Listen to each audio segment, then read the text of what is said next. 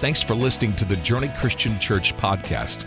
We're on a mission to make disciples who love God, love people, and serve the world. Our prayer is that this message encourages you today.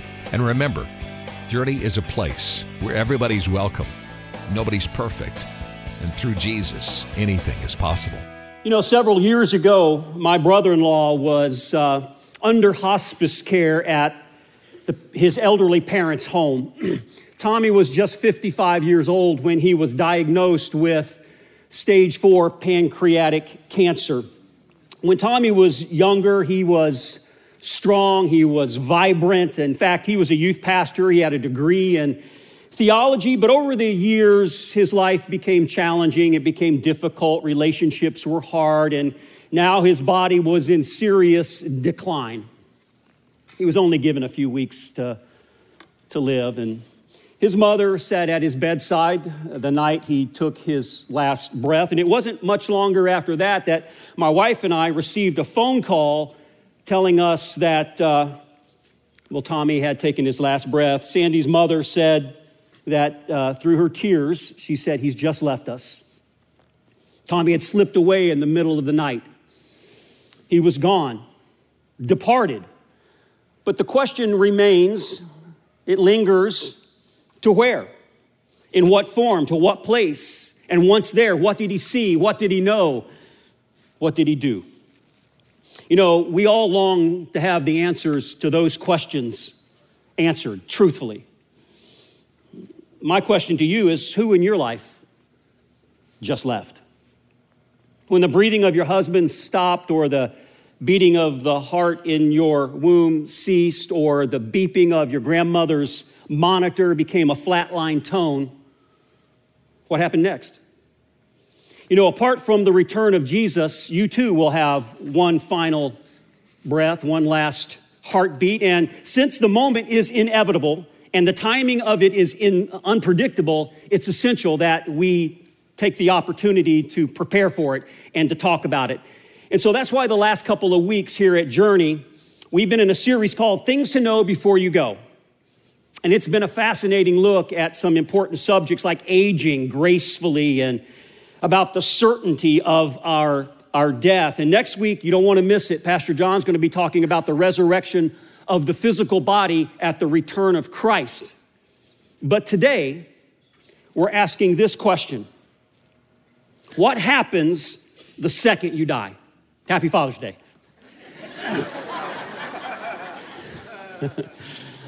You know, my hope is that you have the best possible Father's Day that you can have. And, you know, I think we all understand that every father's circumstances are unique. For some, today is a joyful day. It's a fun occasion. It's a celebration.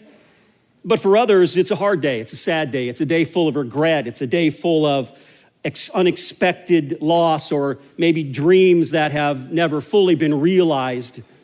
Whatever Father's Day means to you, I want you to cling to this promise from the scriptures. Nothing in all of creation will be able to separate you from the love of God, which is in Christ Jesus our Lord. Amen to that. You know, it's good to know that God loves all fathers. Even though we're not perfect, he certainly loves us. It's funny how kids view their dads over a lifetime.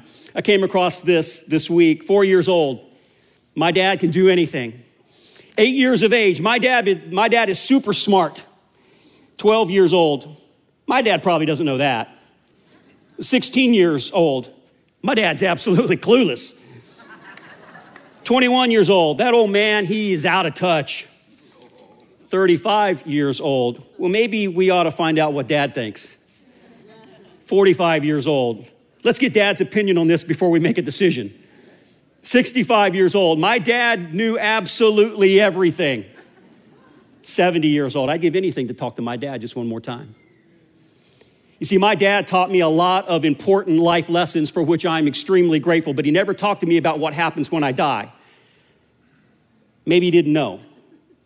But death is always the elephant in the room. Always. The simple truth is, what you believe about what happens when you die determines how you live today. Let that sink in. What you believe about what happens when you die determines how you live today. One of the most surprising verses in the Bible is found in the Old Testament book of Ecclesiastes. And here's what it says. It's better to go to a house of mourning than to a house of feasting, for death is the destiny of everyone, and the living should take this to heart. You know what this verse means? It means you're better off going to a funeral than a party. And why would that be the case? Because whenever you see a casket, it preaches to you. It says the world is broken, the world is fallen, and I'm under that curse of death, and I'm a part of that. A funeral is a wake-up call. It's a flashing neon sign. It's a call to action. Someone said, stand by a graveside and learn how to live. There's a lot of truth in that advice. And here's the sobering reminder. The Bible says, there is a time to be born, and then there is a time to die. You know, after Tommy's death, he had a funeral service. Have you been to a funeral lately? If so, you likely sat quietly, thoughtfully.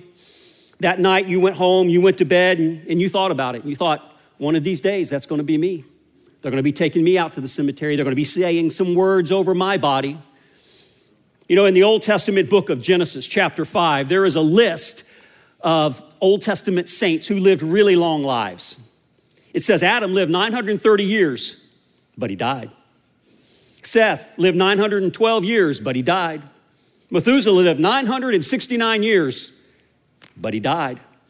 In fact, the oldest person on earth this year, and here's her picture right here, Cain Tanaka, is her name, 119 years old, but in April, she died.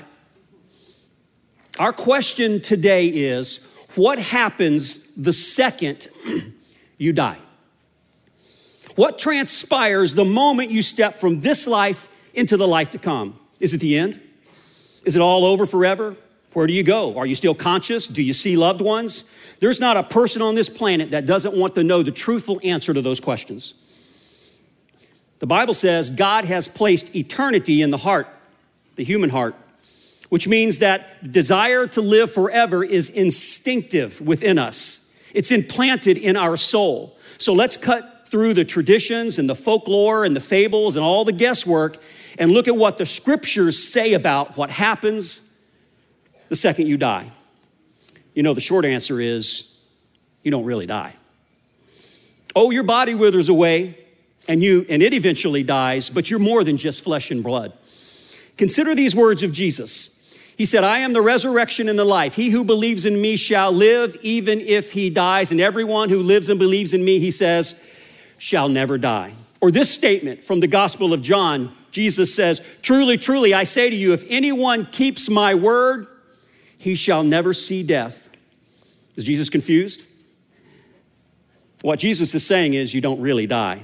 So let's dig into a parable that Jesus talks about what happens the moment you step in eternity. This is from Luke chapter 16, beginning in verse 19. It's a long passage. We'll just kind of work our way through it, but it's a parable Jesus teaches, and it's quite amazing.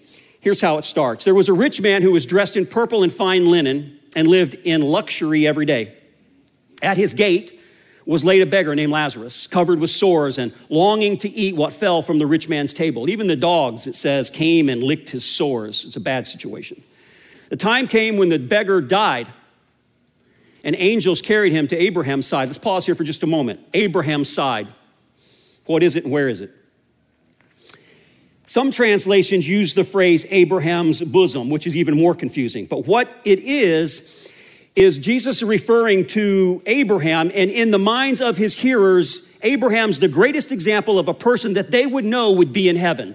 So wherever this Abraham's bosom is, where this Abraham's side is, where this beggar is going, his hearers would have understood that to be the place where God is, the place of heaven. So being with Abraham indicates that Lazarus, this beggar, is in God's presence. Let's continue. The rich man also died and was buried. I like how it has this great description of, Lazarus, and then the rich man also died and was buried. In Hades, where he was in torment, he looked up and he saw Abraham far away with Lazarus by his side, and he called to him, Father Abraham, have pity on me and send Lazarus to dip the tip of his finger in water and cool my tongue, because I am in agony in this fire. But Abraham replied, son, remember in your lifetime, you received good things while Lazarus received bad things. But now he is comforted here and you are in agony. And besides all that, between us is a gulf, a great chasm, it says, that's been set in place so that those who want to go from here to you cannot, nor can anyone cross over from there to us. He answered, then I beg you, Father, send Lazarus to my family, for I have 5 brothers. Let him warn them so that they also don't come to this place of torment. Abraham replied, they have Moses and the prophets. That's the Old Testament. Let them listen to them. No, Father Abraham, he said, but if someone from the dead goes to them, they will repent. And he said to him, if they do not listen to Moses and the prophets, they will not even be convinced if someone rises from the dead. What a fascinating story. This is an amazing parable. Now, we don't have enough time today to unpack all the details of this rather lengthy story, but we can identify some important truths that help us get a glimpse of what happens the second we step into eternity. And here's the first one. At the moment of your death, your soul leaves your body. When Jesus says in chapter 11 of the Gospel of John, he says, you will never die. He's not talking about the physical body. It's obvious that our physical bodies do perish. He's talking about your soul. Jesus says the soul survives the death of your body, which means death is not the end of you. Maybe it's the end temporarily of your body, but it's not the end of you. In fact, some say it's the very beginning of eternity, which is mind-blowing to think that my body weakens and deteriorates over time, but my spirit, my soul, is immaterial and is not susceptible to decay and death. You know, atheism rejects that you even have a soul. It says there is no soul. All you are is a body. You're just material. But Scripture teaches that you are more than just a physical body with a brain. It says you are both body and soul, and death is the enemy that brings separation to those two things. The body remains behind for a while. That is until the second coming of Jesus. And for those who put their hope in Jesus, their soul returns to the one who created it, the one who loves it, the one who ultimately saves it. Numerous Scripture verses teach this truth. In the Old Testament book of Ecclesiastes, it says this, at death, the dust returns to the earth as it was, but the spirit, the soul, returns to God who gave it. In the New Testament book of Acts, there's a church leader named Stephen, and he's in Jerusalem, and he's being murdered because of his faith in Jesus. And we read that he says this, as they were stoning Stephen, he called out, Lord Jesus, receive my spirit. Separation of the body and the soul. The Apostle Paul, writing in the Corinthian letter, he says to be absent from the body is to be present with the Lord. How is that possible without a separation of the body and the soul? You see, death is not extinction or annihilation as some believe.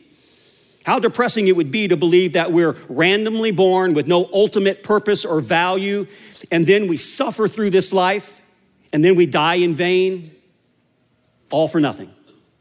How depressing would that be? The Bible teaches exactly the opposite. It says God knows the day we will be born before we're ever even conceived. He knows the day we will pass from this life to the next before we're ever born, and he loves us every single day in between. I love this quote from C.S. Lewis. He says, if I find in myself a desire which no experience in this world can satisfy, the most probable explanation is I was made for another world. It's so true. In fact, we are made for another world, and it's coming in the form of the new heavens and the new earth as described in Revelation chapter 21. You see, life does have purpose. It does have meaning and value, and your suffering is not in vain. And if you follow Jesus, God has prepared for you an eternal home, far grander than anything you've ever experienced in this life.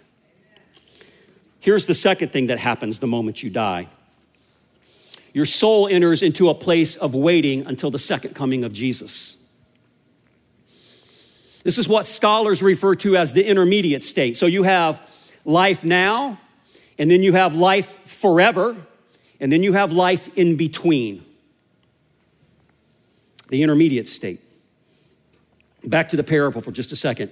We read these words, "The time came when the beggar died," that's Lazarus, "and angels carried him to Abraham's side."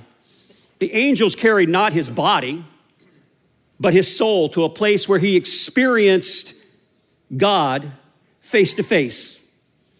Abraham's side is just one of the many descriptions the Bible uses for this temporary location where the soul resides until the second coming of Jesus. Jesus referred to this place as well in another term. He called it paradise. Remember when he was hanging on the cross and he spoke to the thief, he said, "Today you will be with me in paradise." Same place as Abraham's side. Notice Jesus doesn't say, "Someday you're going to be with me in paradise." He says to the thief, "Today," like as soon as your body on that cross dies, you will be with me in paradise. Paul expresses the same idea when he writes in Philippians these words, "But I am hard pressed from both directions, having the desire to depart." It means to go from this life and to be with Christ. So where is this place? Paradise, Abraham's side. Fact is, the Bible doesn't say much about where that place is. I imagine it's like an angelic realm that we do not have access or cannot see until the moment we step into that eternity. But we do know who's there. All the Old Testament saints, all the New Testament believers, and everyone who puts their hope and their faith in Jesus is there. And of course, the Lord himself is there. Paul's well-known words in 2 Corinthians remind us to be absent from the body, to be present with the Lord. So wherever this place is, when our body and our soul separates, wherever the soul goes, it goes to a place where the Lord is. To be absent from the body is to be present with the Lord. And wherever that's at, it's a good place. It's a place you want to be. It's a desirable state. But what about the rich man in the story? Where did his soul go? You see, the rich man in this story personifies all those who are unrepentant, who reject God, who say no. And according to Jesus, their souls go to a place called Hades. Let's look at the text. Back to the parable. "And in Hades, he lifted up his eyes, being in torment." You know, Hades is a term that specifically refers to a place that's the realm of the dead, a place where spiritual death reigns. However, this place, Hades, is not to be mistaken for a final place that we think of as hell. That comes after the final judgment. This is a temporary location of torment. It's a place of banishment where the presence of God is not there and we wait for final judgment. And let me clarify, the rich man wasn't condemned to Hades because he was rich. That had nothing to do with it. It's because he rejected God. You see, God wants no one to experience the misery of Hades. And to that end, he's provided a way of salvation through Jesus. Some choose to follow him. Others choose to reject him. One thief on the cross repented and was rewarded. "Today you will be with me in paradise." The other thief, he never repented, and God honored his choice, just like God will honor your choice. A couple more observations from this parable. Both men's souls are conscious at this point. There's interaction. You can tell they know what's going on. There's a consciousness that happens after death. When the soul leaves the body, we still are who we are. Author and theologian Dallas Willard says, "Our consciousness goes right on uninterrupted by death," which is an amazing thing to think about, and we often forget that our consciousness stays conscious. So a few years ago when I was talking to my aunt, my mom had passed away back in 2002. In fact, her funeral was in this room, her casket right there. I sat right here. First worship service in this room back in 2002. And a few years later, my aunt called me. She was under hospice care and didn't have too much longer to live on this earth. And we had a conversation. And it was only weeks away from the time that we all knew that she would step into eternity. And because I understand that we're conscious after death and we're in a temporary location where we know who we are, We have memories. We'll see that in a moment. I said to my aunt, when you step into eternity, make sure you tell my mother I'm doing okay and I love her. We don't often think about things in that way because we kind of think out of sight, out of mind.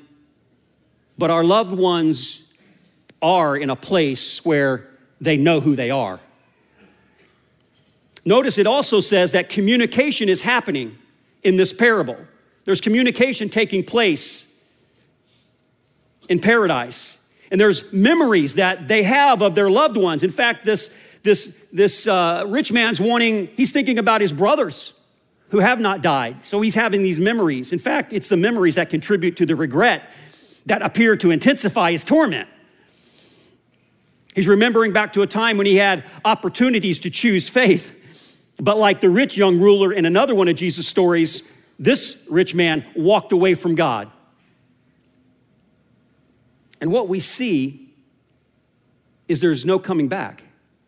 In fact, he asks, can you send Lazarus back to tell my brothers? And the request is denied because the Bible says that we die once and then the judgment. We don't come back. And the fact that this request is denied brings us to our final point about what happens the second you die, and it's this: the moment you die, your eternity is determined. The moment you step into eternity, or I should say the moment you die, your eternity is determined. My friend, you don't want to die with regrets. You want to do everything in your power to live out the purpose for which God's put you on this planet, and indeed you have a purpose. One day Jesus was asked this question. He said, what's the greatest of all the commandments in the Bible? And that's a great question. It's a little bit like asking, well, what's my purpose in life? If I know what the greatest commandment is, then I know what my purpose is. And Jesus answered this way. He said, the greatest of all the commandments is to love the Lord your God with all of your heart, all of your soul, and all of your mind. And he said, the second one is like this: love your neighbor as yourself. And when we do those things, we find great purpose and great meaning and great significance in our lives. And what makes following these commands to love God and love other people so essential? Well, the Bible says in Hebrews 9:27, you are destined to die once, and after that, to face the judgment. So why wouldn't you do everything necessary now while you have the chance to honor God?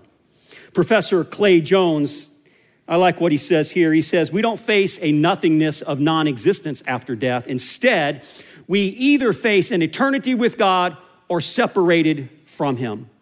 And that's the truth of what the Bible teaches. Eternity with God or eternity separated with God. God honors the choice of your life. You know, there are eternal consequences to those who reject Jesus. And we're warned in the scriptures in Matthew 10, do not be afraid of those who can kill the body, but cannot kill the soul. Rather, be afraid of the one who can destroy both soul and body in hell. You see, what happens after you die is based on who is paying for your sins. If you choose to let Jesus nail your sins to the cross, you'll spend forever in his presence, and there's no better place to be. But if you choose to pay for your sins yourself, God will let you do that, and you'll spend eternity paying off your debt to God on your own. You see, there's a famous verse, for God so loved the world that he gave his one and only Son, that whosoever believes in him shall not perish, but have everlasting life. At age 92, Billy Graham was struggling with Parkinson's disease. And right before his 93rd birthday, he was invited by the community leaders in Charlotte, North Carolina, to come, and they wanted to honor him. And he had some reservations because his disease was difficult, and he was struggling with Parkinson's. And at first, his inclination was to not go. But they said, "Look, we're not expecting a major speech or anything like that. We just want you to come, and we want to honor your life and in your service to the Lord." So he agreed, and he went. And so after some wonderful things were said about Dr. Graham, he stepped up to the podium, and he said these words. He said, I'm reminded today of Albert Einstein, who was the great physicist, who this month, he said, has been honored by Time magazine as man of the century. Einstein was once traveling from Princeton on a train, he said. And when the conductor came down the aisle punching the tickets of every passenger, he came to Einstein, and Einstein reached into his vest pocket. No ticket. He reached into his pants pocket, couldn't find a ticket. Looked in his briefcase, no ticket. Looked in the seat next to him, he had no ticket. And finally, the young man said, Einstein, I know who you are. We all know who you are. I'm sure you bought a ticket, don't worry about it. And Einstein nodded appreciatively, thank you very much. And so the conductor continued down the train, punching tickets of the passengers. And as he was ready to move into the next car, he looked back and he could see that Einstein was now on his hands and knees, digging under the seat, looking for his ticket. And so the young man ran back and he said, Dr. Einstein, don't worry.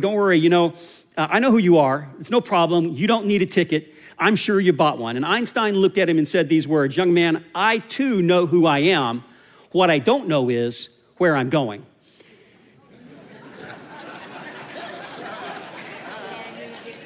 Now, Billy Graham continued on for just a moment. He said to the crowd, you see the suit I'm wearing?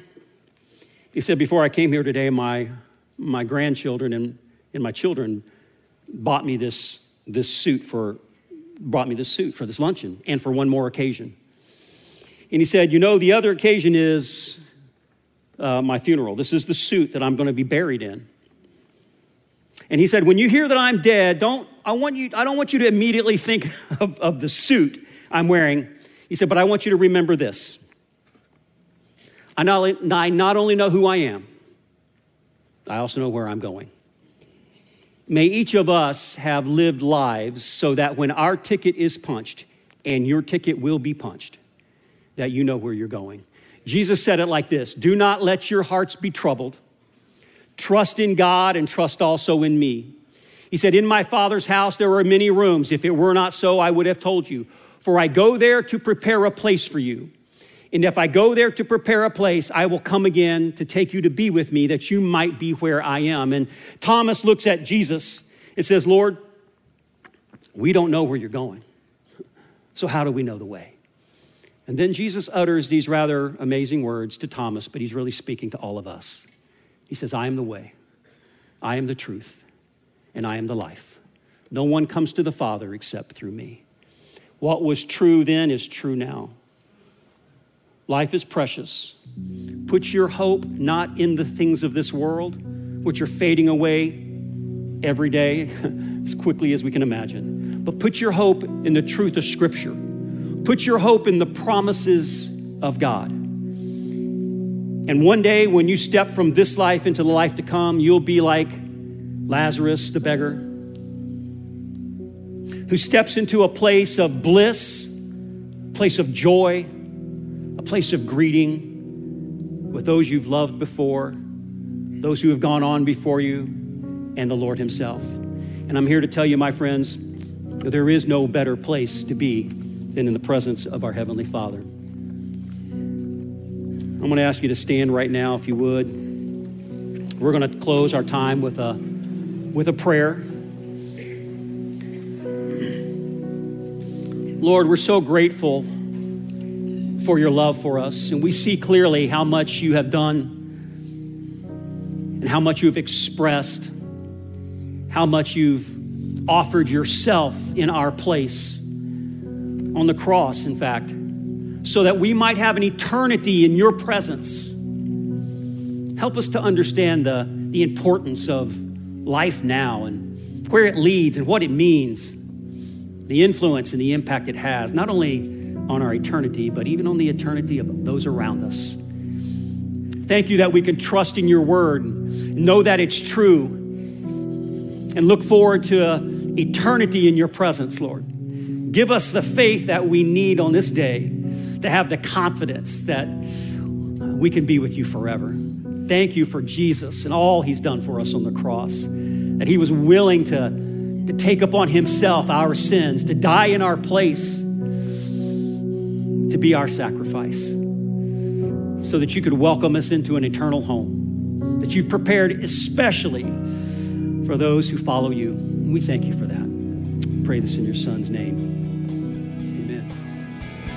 If you like this podcast, we post a new message every week. So make sure to click that follow button and share it with your friends. Remember, Journey is a place where everybody's welcome. Nobody's perfect. And through Jesus, anything is possible.